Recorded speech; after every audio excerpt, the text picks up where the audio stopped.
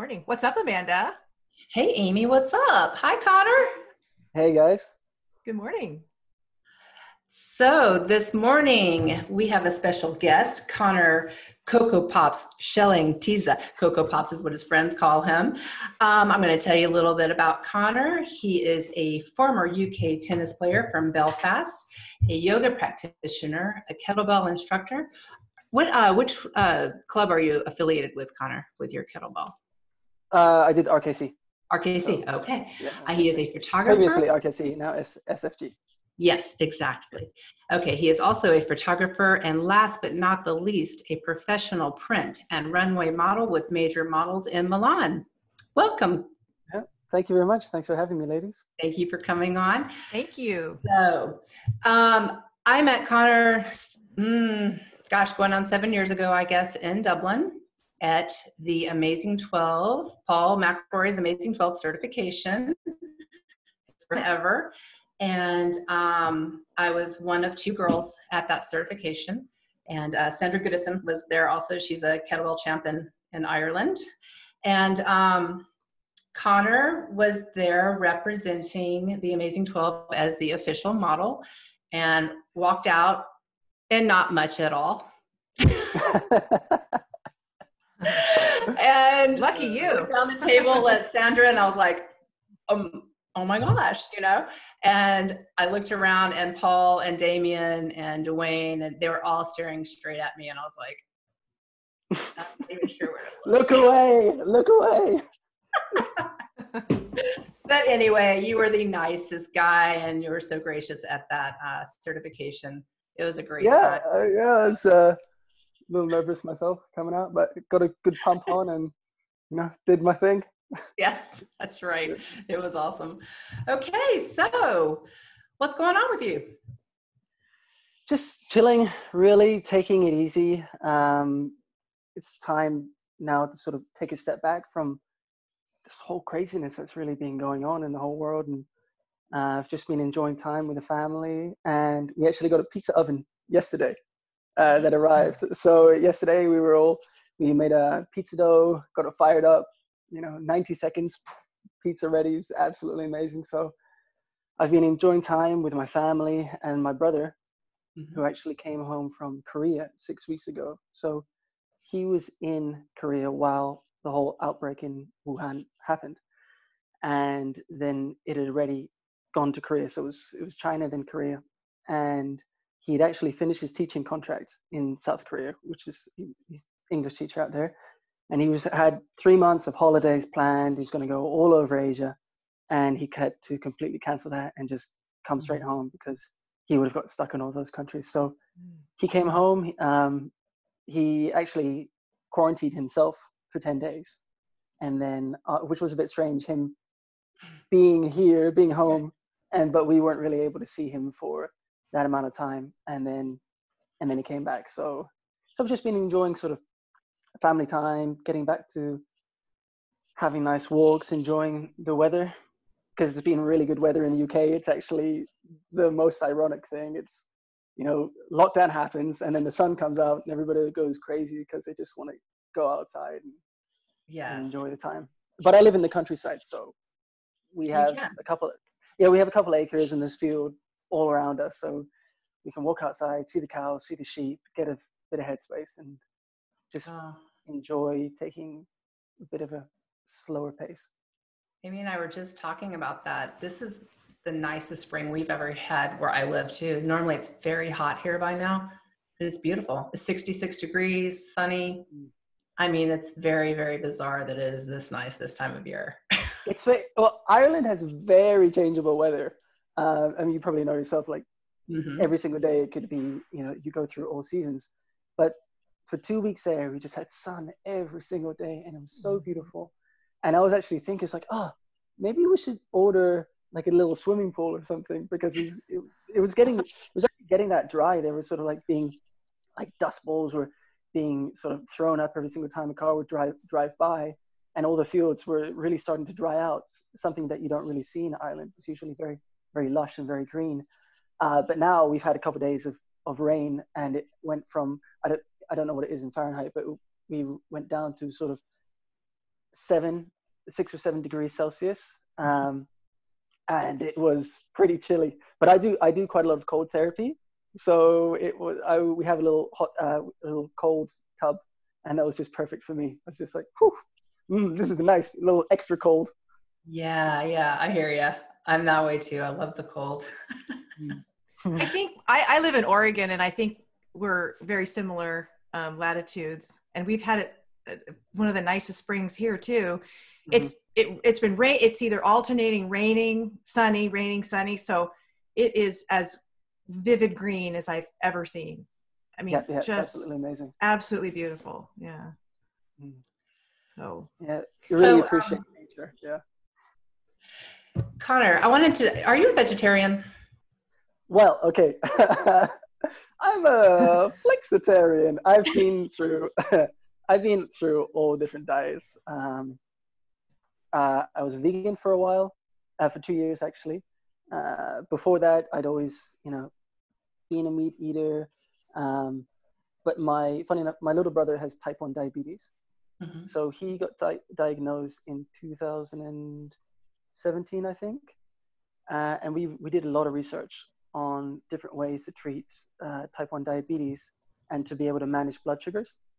And there's a lot of different research that's out there. There's one way for absolute keto because there's no real insulin response, but then there's also an argument for whole food plant-based diets, and so we decided to go sort of the whole food plant-based diet for a while to see how that went for him. And just out of solidarity, I was like, okay, I'll try it too. And then I ended up being vegan for 2 years. And actually, honestly, being vegan, it's the leanest I've ever been in my entire life. For some reason, I was just, for me, the way that my body reacted to it. And this is, there are lots of different types of vegan. You can eat Oreos all day and peanut butter and call yourself a vegan, but it's not necessarily a whole foods plant-based diet. But I started cycling. I was still working out, but with the cycling and with mostly whole foods, mostly carbohydrate diet, my weight just shot down, and I was just ripped to shreds for a long time. And eating tons of carbs. I was actually eating around 700 grams of carbs a day, but I was keeping my fat quite low and protein moderate. But I was just fueling for whatever exercise I was doing. But yeah, I still like to play around with my diet. Some days I would be, would eat maybe more vegan, and then other days I would still include meat and fish and this and that. So it's very hard to say what the perfect diet is, really. Right. It but is. I feel good in lots of different ones. Yeah. I have a lot of young male clients, and like they, they're always looking at different fitness models and athletes and stuff, and they're like just so shredded. And I showed one of them a picture of you, and he was like, "That is what I want to look like." And I was like, "Well, okay, so older than you, and well, anyway, got quite a bit more to lose." But I mean, I think if we're talking about leanness, regardless of what diet you eat, you have to be in a calorie deficit. Yes. And it's simply that, like, I was eating so many carbs, and they were able to fuel my workout. And when you exercising at a very high level, at very high intensity, sometimes food can actually become maybe more of a labor to eat, and you see it less as that emotional response that we get from eating food, and more simply seeing it as just, this is gonna fuel me for this. And obviously there are lots of documentaries and lots of sports science stuff out there, but honestly, I did feel that fueling myself with carbohydrates, I had a lot of energy, and I felt very light, but on the same time I was losing weight very, very fast. So it's just, up and down, really. You look pretty lean right now. Yeah, I'm eating meat, so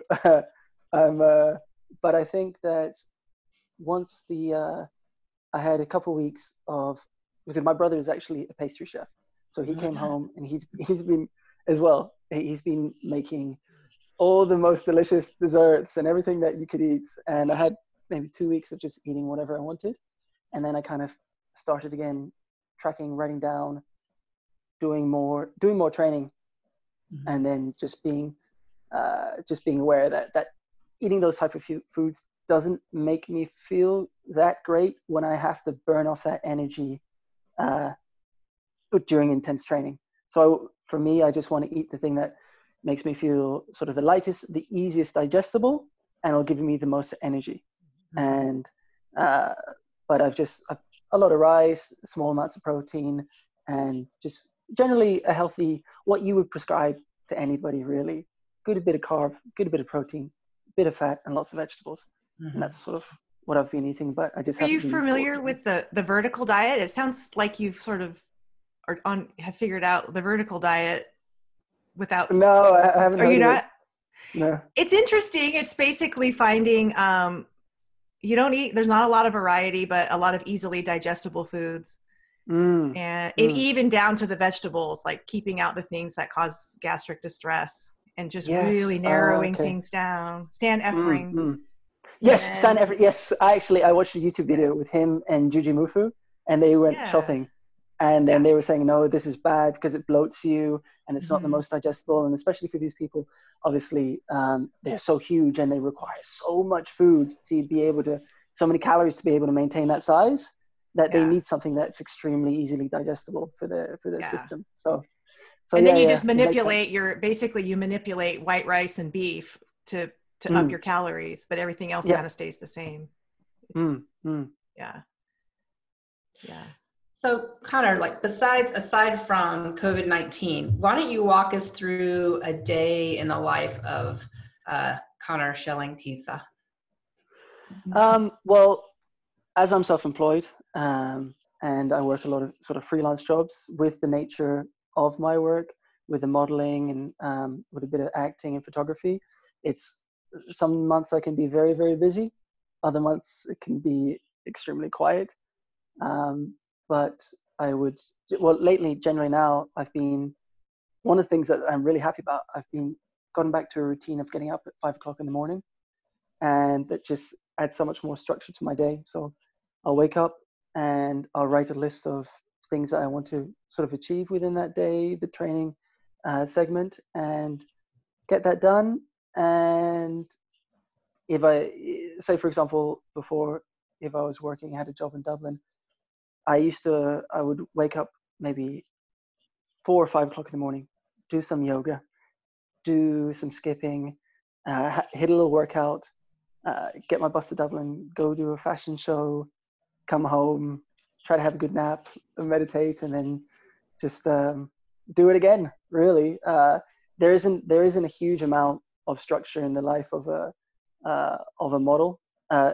If you're living in the big fashion cities like London or France or Paris or Milan, basically what happens is the night before the next day you get sent sort of 5 or 6 different castings that you'll have to go to that day, and then you go in between the city, and then you'll meet somebody here, you'll do maybe a fitting, or then you'll go for maybe one that's an audition for a commercial, and then maybe you'll go for an audition for a catwalk or this and that. So the life of a model is, or any sort of a model, actor, anything like that, there's not that much structure, but you have to keep, when you don't have that, you have to keep a certain amount of discipline within yourself to be able to structure your day with waking up early, having a cold shower,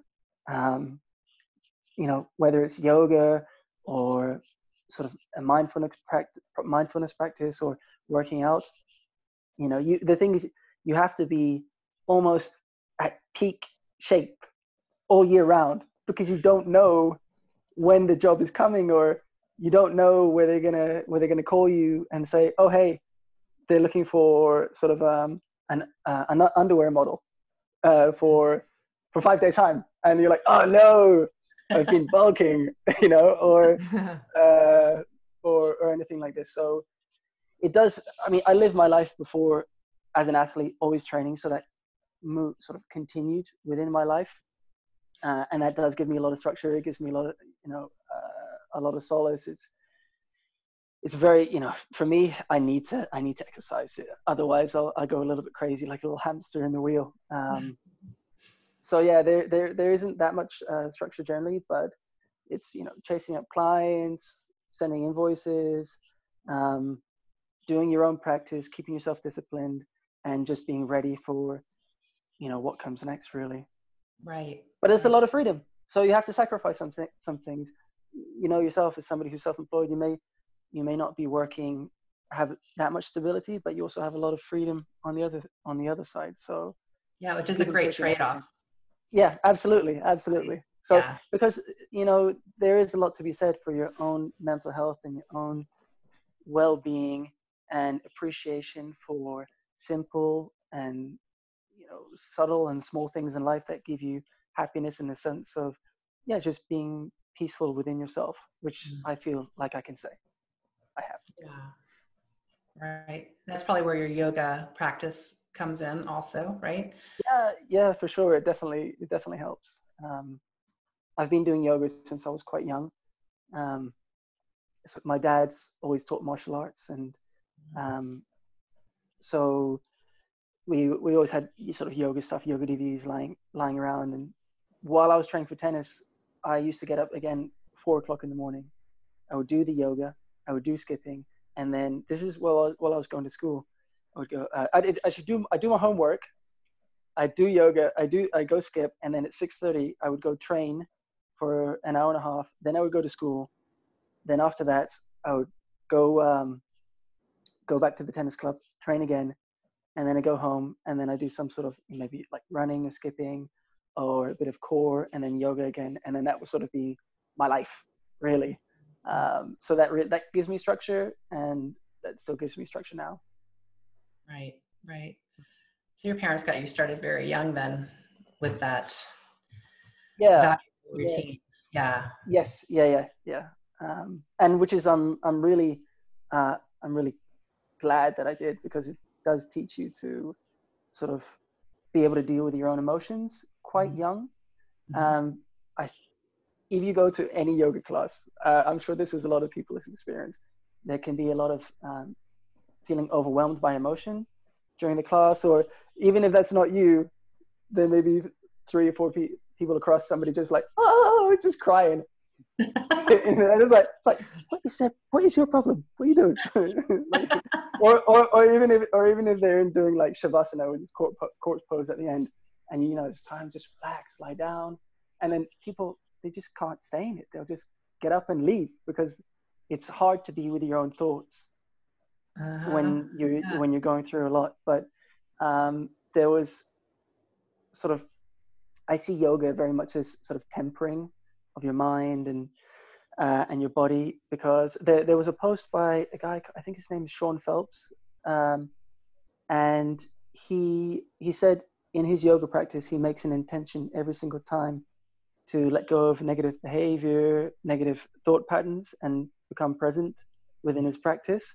And he was saying in the post, he was talking about, if he can't keep that promise within himself to be present within the pose and respond with calmness while he's struggling or while he's finding a challenge in the pose, how can he keep promises off the mat, outside in his everyday life? And that sort of tempering of yourself and finding your breath and calmness and stillness within something that's very challenging is very empowering. So yeah, I really enjoy that too.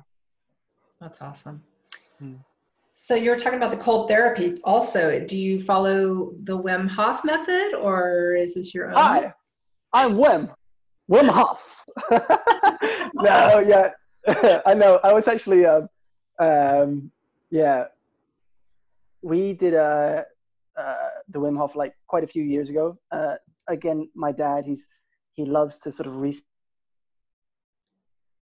Uh-oh. He's frozen. We'll give him a sec. We have temporarily lost Connor. He's frozen. Are we still here? Yeah, there you go. All right, you're back. So you were talking about your dad. Uh-oh, is he frozen again? Yeah, that's that country living.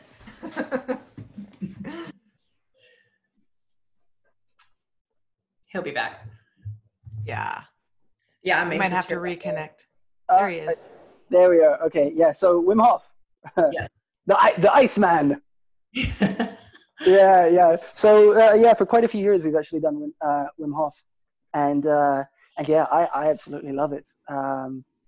I think yeah, it's it's just great. It's just there's nothing like just going into the cold and then just finding just deep breathing, and there you really do get a sense of clarity, euphoria, and peace after you.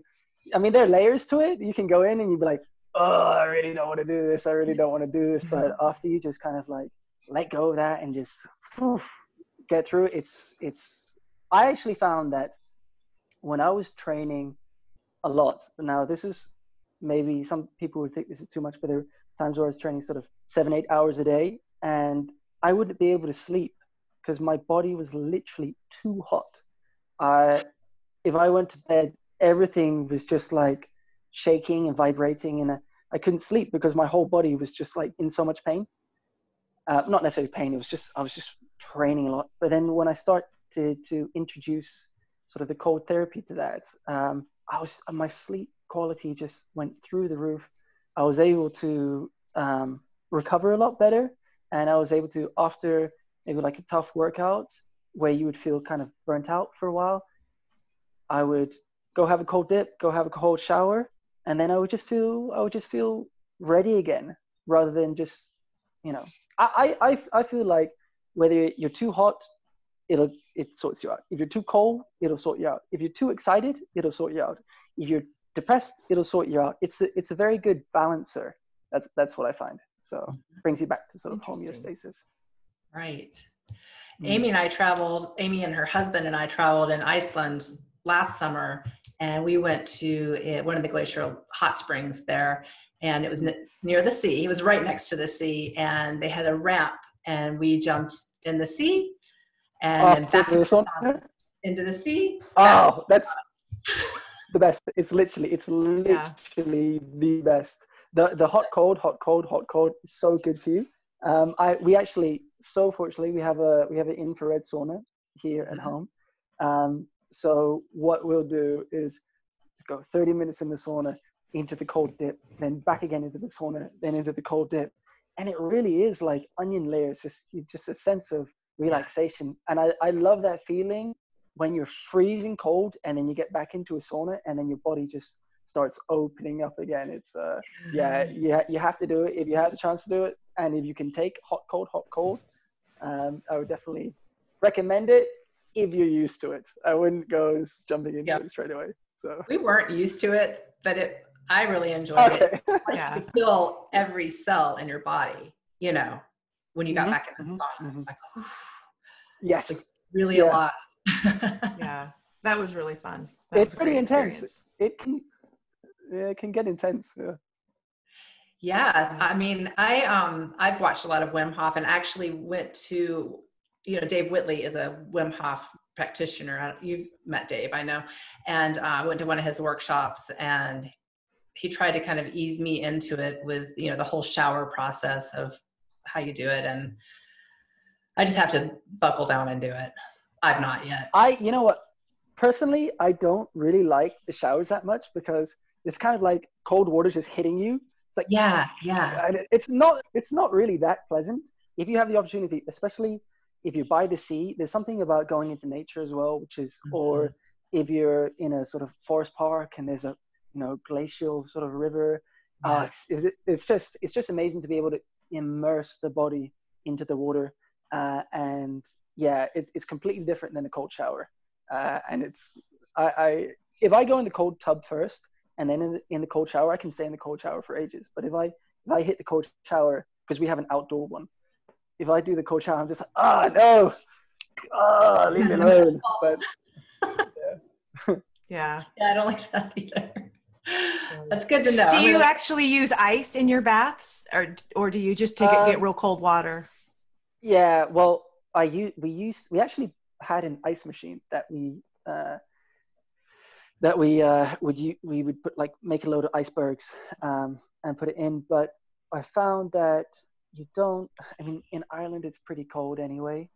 So yeah, over the winter there it's constantly around sort of just above freezing. So it was cold enough. Um, but yeah, it's just easier for me just now just to go in the cold and stay in there for a little bit longer and just maybe like shimmy around and move the water around rather than putting a ton of ice. But we did used to we used to put salt in the ice in the tub. We would get like a big massive sort of 5-pound bag of salt, and we would make like this really freezing cold salt because it makes the water a lot colder, and we get down to like -2 or -4, and then we used to which is, it's pretty freezing. It's sometimes you get to a point where you're like, let's see how far we can actually push this, but it's not always the best way of doing things. It's kind of like, this is great fun. Let's freeze off all our little bits, Oh man. So are things starting to open up in Ireland again? Or you're in Northern Ireland right now? Yeah, Northern Ireland. I think everything is, we're playing it by ear. I don't know what the UK is going to release, what their plan is in maybe a week for the opening up stages. Fortunately, in Northern Ireland, it's a very small population, and we've only had, I think it's about 350 confirmed deaths, I think. So it's very low, but still, there's always that worry, especially because my brother has type 1 diabetes. That puts him in extremely high risk for that, even though he's a very healthy, young, fit guy. Having type 1 diabetes makes it difficult. So he'll have to quarantine and be on lockdown for a lot longer, which means that unless I move away from home, then I basically will have to do the same thing. So yeah, everything is still now on lockdown for another, I think, 2 weeks, and then maybe there'll be more measures introduced where people can see each other, but maybe from gatherings of 4 people, but still respect the social distancing rules. I'm not 100% sure what it's like in America or even in each state, if there's different rules and regulations, what's going on there. But it's really tough to say, because I think everybody's dying to get out and sort of get back to normal life and start trading their business again and sort of get the economy and just life moving again. But the fact is that until another 6 weeks passes after reintroduction, we probably won't be able to see what the effects of sort of reintegration of opening businesses up and relaxing social distancing. So it's a really tough call, because obviously I'd love to see my friends and I'd love to see, go about and do I had a job lined up working on a film for 3 months that was supposed to start in March, and then that's being completely postponed. And because it's going to be a high volume of people working together, there's just a lot of uncertainty in whether will they be able to continue with that, or when is it going to be okay? Is it only going to be okay once we have a vaccine? And do I really trust a coronavirus vaccine yet? Like who knows? Or like maybe I'll let a couple other people have the vaccine yet and see if they react to it. And I'll just stay in lockdown and I'm okay. I don't need to see the real world. Do you know what I mean? It's and the thing is, I know I'm a fit guy, and for the most part, it's over 50s, over 60s that are sort of getting hit the worst by this. But nobody is exempt from this, and we've seen young people die from it without any sort of previous history of illnesses. So you don't know if you want to take that risk, and it's just so much uncertainty that I think it's better to err on the side of caution. But it's easy for me to say when I'm in a position to do that, where there's other people who can't do that. They don't have the support to do that. So it's a really tough call. And now that we just got a polytunnel delivered, so we're starting to make sort of our own fruits and vegetables. And we were my little brother was sorting it out, And then I was thinking, oh, that guy's a little bit close to him. That's not 2 meters. And we're like, I didn't want to be like saying to him, like, get away from him. You're too close. What are you doing? And then it made me think about how that's really going to affect our future. Is it like everything's going to really be different for maybe quite a long time? But I think we just have to, make the best of the situation and really do what we can, because our hands are tied, really. And there's been a lot of benefits to it. It's brought a lot of people together in different ways, families being able to spend time with each other.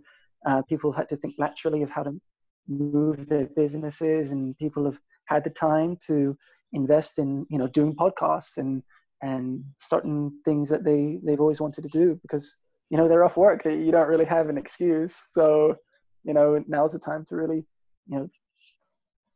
flip it, try to make positive out of it, and accept that you can't change it, and just do the best that you can do, really. Right. But I live in the countryside, so it's not like I live in New York. So, I mean, I understand what people are going through, Yeah. I was at my gym the other day working out, and I was just doing my thing, and a friend of mine walked in, and I couldn't really see her because the sun was shining behind her. She was like, Amanda. And I realized who it was. It was my friend Olivia. And she lives in New York, but she's been here quarantined like forever, like not quarantine, but social distancing for, a couple months. And she goes, my boyfriend and I are headed back to New York today. Will you give me a hug? And I was like, I'm not giving you a hug. She's like, come on. She's a very good friend. So I gave her a hug. We both had not been around anyone at all, And she's like, you luck. I was like, I can't believe you're going back to New York, like right now. It's still not good there. We're okay here. New York is not okay. Yeah, so, I have to go. I hope you held your breath and then scrubbed yourself down after that. Go like this with sanitizer. Myself. Yeah. Yeah. I don't think I've shaken a hand since February. I don't think I've actually shaken a hand since February, which is fine with me because I don't really like shaking hands anyway. Right? Like, and I'm in the South. They're very huggy kissy here. Everybody wants to hug you, and it's just, that's going to change a lot, the dynamics of the relationships. And I know. And it's almost a bit weird when people are, that when people are loving and they want to come and hug you, they come with a sort of an open heart. And then you're like, sorry, stay back, It can be easy. You're like, get a bit offended by that, but it's the reality of it is it ain't safe. So right. Yeah, absolutely. But it's not even that they're not safe. It's people would think that take it personally, but it's not about that. It's just that potentially what the chances could be. So treat everybody like they're an infected zombie. Right. Wow. So Connor, tell us what you talked about yoga, but what are your other how does your training look aside from yoga right now? Do you follow a program? Do you kind of just every day decide what you're going to do? Or yeah, it's pretty well. My stable training really is the yoga, and I recently last year was introduced to Ashtanga yoga. Which is one of the oldest sort of forms of yoga, and you follow a routine, and you basically go up to where you can hold the pose, and then if you can't go beyond that, that's as far as you go, and that's as far as you practice, and it develops very quickly. So you go from sort of sun salutations to sort of standing postures, and then it gets pretty intense. So this, even in the primary series, which is what I'm working on, the stage that I've got up to is just before you go into a standing back bend. So you stand up and then you basically go back to the floor from your feet. And I can't do that. So it would basically like just going completely backwards, hands to the floor. So you have to be able to work up to those levels, and it can be it gets very, very intense. So you practice it pretty much 6 days a week, and in the morning. But other than that, my training would be more. I do a lot of kettlebells. I picked up climbing 2 years ago, so I would do a lot of sort of finger strength training and pull-ups and general calisthenics. But I really say that the base of my training would be yoga and just a very simple. So I can work out with kettlebells very easily. Kettlebell complex and body weight. That's all I really need. Obviously, like you can train any number of ways, but it's what I enjoy, and I find that I can keep I can keep in good shape that way. Mm-hmm. Awesome. Yeah. Kettlebell and body weight. I mean, when you know those two things, you're set in a pandemic. Yeah. Right? I know. Well, I mean, I think I had a very stable base. Well, so we met during the A12 certification, and Paul McElroy is who obviously put on the certification. He's a world-renowned strength trainer. And I first met Paul because my dad, actually, again, guru dad, this was during my tennis career. He was looking up things that would be able to help my tennis career. And there was a kettlebell certification in Belfast, the HKC at the time, a very basic one. And he signed me up to it. And I went into the gym. It's a very old school gym. And this is really my first experience of going into like a proper gym. And I'd looked on the website, and it was full of like big burly guys with beards and tattoos, and like everything, all the pictures were all sort of super grainy, super old school, old equipment. And honestly, I was a little bit intimidated when I first went. But I did the course, and I loved it so much that I signed up for the RKC, and so which is now the SFG, which is Brilliant Kettlebell Certification.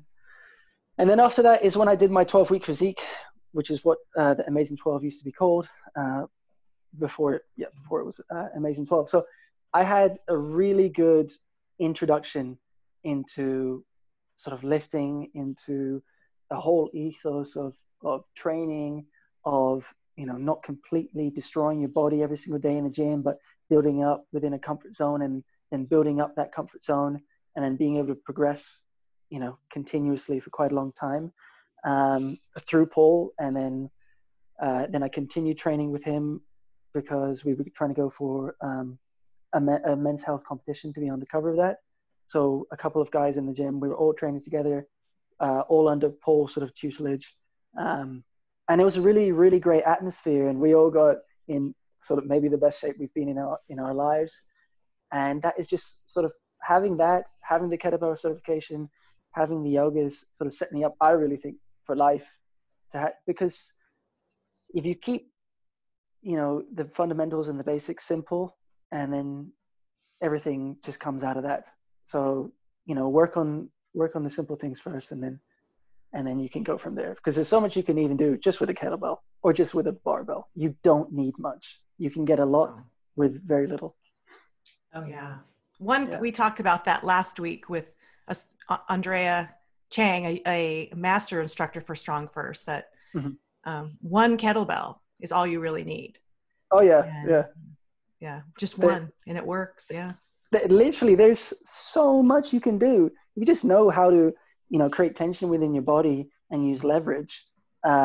It's really is amazing what one kettlebell can do. And there's so much to the kettlebells, because you can do a regular press with a kettlebell. You could do a bottoms up press with a kettlebell, which develops so much strength in the wrist. Snatches, high pulls, goblet squats. The swing itself is a full exercise. You can completely transform your body just with the swing, if you have the patience, to work enough swings, because you can take a lot of volumes doing swings. so yeah, it's an amazing tool, and if you have the knowledge of how to use it and how to properly tension your body, it's really great. I love it. And it translates to a lot of things. So that's great. Actually, well, yeah. When we talk about translating, I had never done a deadlift in my life before. And when, after doing the Strong First certification, my very first max attempt of a deadlift was 180 kilograms, which is maybe 400 pounds, maybe less than 400 pounds. Mm-hmm. Right around. Yeah. So it's sort of right around that sort of area. I'd never done deadlifts before, but just because of working 3 months solidly with kettlebells, a bench, that's some people's PRs after a couple of years of training. And just by working with the kettlebells, I was able to pretty comfortably get that weight up. On my very first day, this is the very first day that I went in with Paul, so to sort of test all my different strength levels before we started our the 12 weeks of the training. So yeah, it's a great tool, and it translates. It is. Amy is an elite Strong First coach. She has all the levels and all the certifications through Strong First. And I've watched her, I watch her training when she posts up and we talk about it, and just employing that tension, that total body tension, and how it's carried over in her barbell training. Oh my gosh. I mean, so strong. It's amazing. Yeah. Well, and I think that it was the body weight certification that really, where things really clicked and helped to learning that tension in the body weight certification really helped my barbell lifting. And it's like, that's where it kind of all started to come together for me. And I'm not incredibly strong. Thank you, Amanda. Yes, you are. I'm not incredibly strong, but I do try to teach, and I do try to use proper technique, because I want to keep doing this well into my 70s, You're 80s. absolutely right. Yeah. You don't have to max out, because you'll end up, losing form, and then you'll end up putting yourself in compromising positions. But if you bring it maybe, 20 or 30 pounds below your max, or maybe even 10 to 15 pounds below your max, and you work that, and like Pavel says, if you grease the groove, and then you can develop a lot, much more. I actually find the lighter I go, I can actually develop much more, recruit much more muscle than if I was trying to completely, completely max out. So I do enjoy a training that gives me longevity as well, and looking after your body, because when you're young, you really take things for granted. When you're like, oh yeah, it's so funny. Like, I mean, the number of times I've sort of tweaked something or hurt myself just because I thought, oh yeah, I'm strong enough for this. I can just, skip something, or you don't quite work at the level, you work slightly above what you're capable of, just because you think, you're young, you're headstrong, you think you can do whatever, you can conquer the world. And then until you hear, you're like, oh, yeah, I should not have done that. I should have taken a step back, left my ego at the door, because now I'm royally just screwed. So we know what you mean. Yeah, You can say what you want on this podcast, by the way. Yeah. Yeah, it's true. Because when you're a little kid, and I mean, I don't know, I'm sure you guys did this too, but like when you're 5, 6, 7 years old, and you just you're running around like a maniac all the time. And I just remember always jumping up on trees and doing pull-ups throughout the day. That is grease in the groove. I think that's where that comes from. And it's imagine if we just continued to do that through life and didn't let that go, Yep, That's what absolutely. I tell my friends who have little kids. I was like, don't let them stop. Make them doing this kind of thing, these calisthenics and these, these body weight things. They'll last forever. We've become so much more sedentary as a population, even from, maybe 50 years ago. And maybe it's because of all this consumerism and, TV and how everything is so easily available now, and we're working less outdoors, and this and that. But yeah, if you change your entire lifestyle to one of more that's much more active, then it's like you said, you're greasing the groove all day. You're having fun. You're going outdoors, and that's really what I'd love to be able to do, is to feel good in my body, to be able to experience life outside, be able to climb a mountain and feel good, be able to go, running, doing this and that, and feeling, strong and, free and loose and flexible in the body. You appreciate it only once you've hurt your lower back.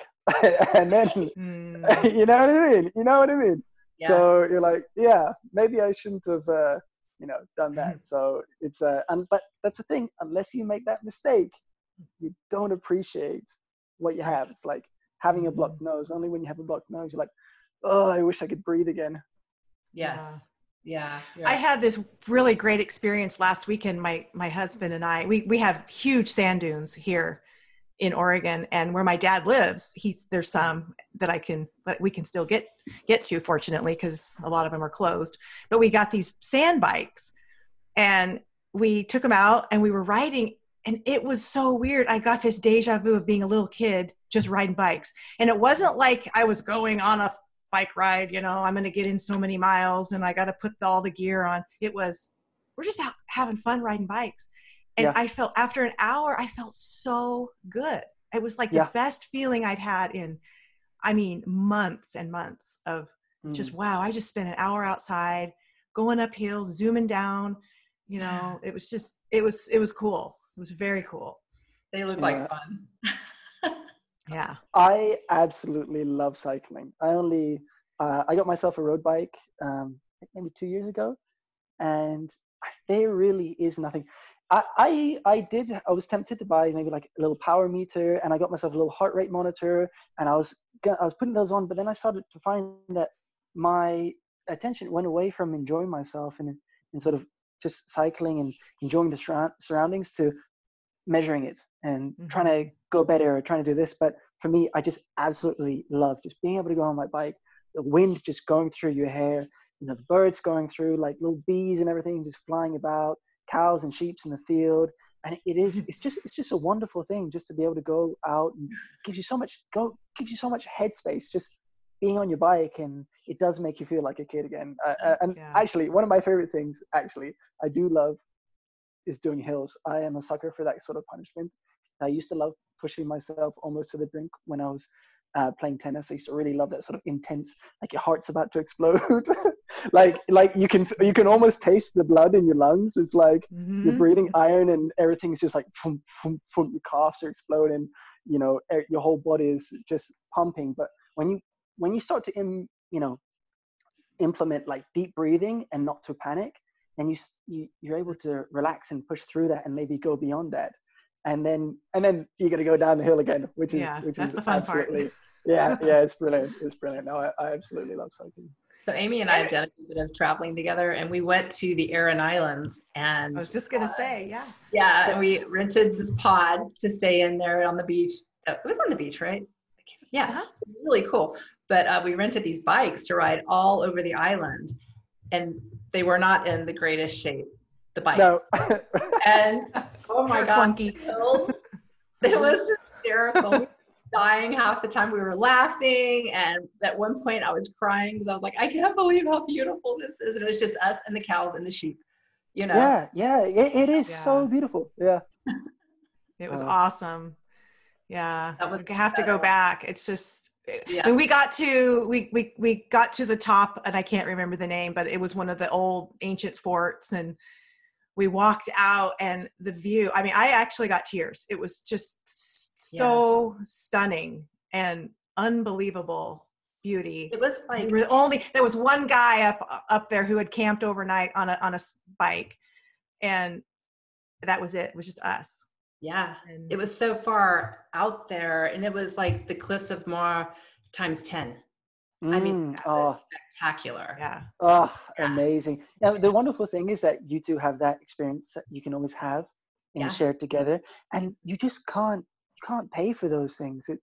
When that happens, and the struggle of being on on bikes which aren't maybe in the best condition, and like, you know, going up and down on hills, but then you come across to this beautiful vista, and it really is a moment of just like, wow, this, it's so vast, so amazing, so overwhelming. It's really like, you can't put it into words, but it's like an experience that you can share and you just always know. And that is just life. It's beautiful. Yeah, that's awesome. Well, hey, Connor, look, okay, we are at just under an hour, and Amy and I like to do this rapid fire 10 questions at the end of our podcast. Okay, Amy, do you want to do it or do you want me to? It's up to you. Oh, you better do it. I didn't write the questions down today. Sorry. Okay, so are you ready for this? Yeah, fire away. Okay. Okay, all right. What is your favorite meal? Oof. An ice cream cookie sandwich. Yeah. First. That's awesome. What's your favorite color? Emerald, like a deep emerald green. Okay. What's the last book you read? Psychology of Inner Perceptions. All right. The most memorable concert you've ever been to? MTV EMAs 2011, because on that you had to do an audition for that, and then a casting director selected me to do like a little skit that was showed up on a big massive screen with Selena Gomez at the time. So yeah, it was pretty funny. Yeah. That's incredible. Okay. What is something that people get wrong about you? All the time. Whenever they meet me, they think I'm really, before I've even opened my mouth, they think I'm really arrogant. And I'm like, I'm a nice guy. I'm not, I'm not a dick. So. Yeah.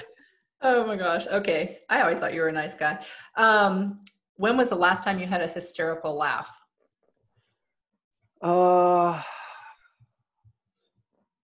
Yeah, it's probably at a movie. I mean, I laugh a lot. I was actually, the other day, my little brother just did like an impression of somebody on the TV, and just whatever mood I was in, I actually just like burst out laughing, and it was like, it's a bit intense, but yeah, it was literally a couple of days ago. Okay, what is your favorite animal? I love horses. I really love horses. Cool. What's something that you procrastinate? Oh, what do I procrastinate about? Probably like that moment where you wake up, between waking up and actually like taking the covers off to get out of bed. You're like, I know. Okay, it's like, okay, 5 a.m. Okay. Would 5:03 be okay? And then you just like sit out and you look out and you're like, do I want to get my feet out of these comfy covers? But whenever you do, you always feel better for it, even if it's tough waking up in the morning. So. What's the last movie you watched? Oh, The Secret of Kells. So it's an animated, highly acclaimed animation about sort of Irish folklore. It's worth a watch if you sort of mystical Irish stuff. It's really wonderful. I think it either goes by Brendan and The Secret of Kells or The Secret of Kells. Kells. Okay, I'm gonna look it up. Cool. Yeah, The Secret. All right, and last but not the least, your favorite vacation place.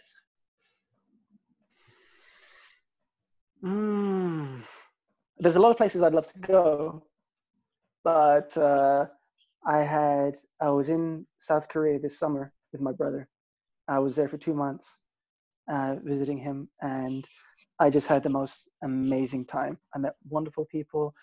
I had sort of highs and lows. I went out there with traveling with tonsillitis on medication that I was extremely nauseous on the plane, and just the whole journey.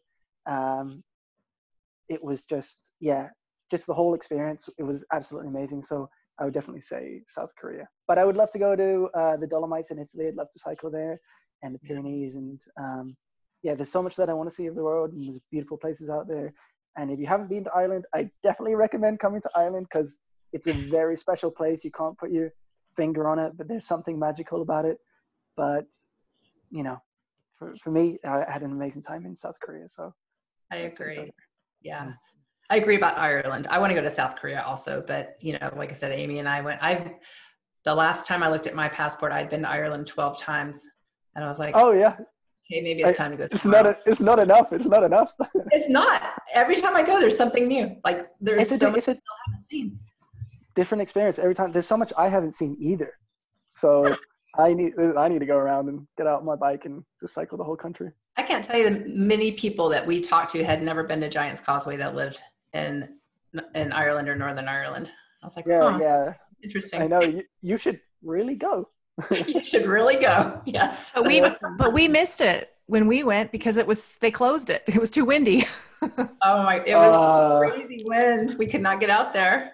Yeah. So there's a little secret way that you can get behind this Giant's Causeway and go kind of like this back way of getting to it. But you need a local. Well, and the wind was really legit so bad that it quite possibly could have just blown us right off the top of the cliff. Oh, really? Okay. Well, it's better that you didn't. It's terrible. If you wear baggy clothing, you just go soaring. Yeah. Baby. Well, Connor, thank you so much for being on our show. No, thank you. It's been really great to chat. Really great to hear. It's awesome. And I'm really happy to see that both of you are looking great. You're healthy, and I just wish the best for the two of you in the next coming weeks. And keep smiling. Yeah, you too. We'll be in touch. Pushing. Yeah, thanks, Connor. I will send you a link when this is all up. So thank you so much. Thank you. Thank you. Brilliant. Sounds great. Have a great day. Bye. Bye. All right, see you, ladies. Bye-bye.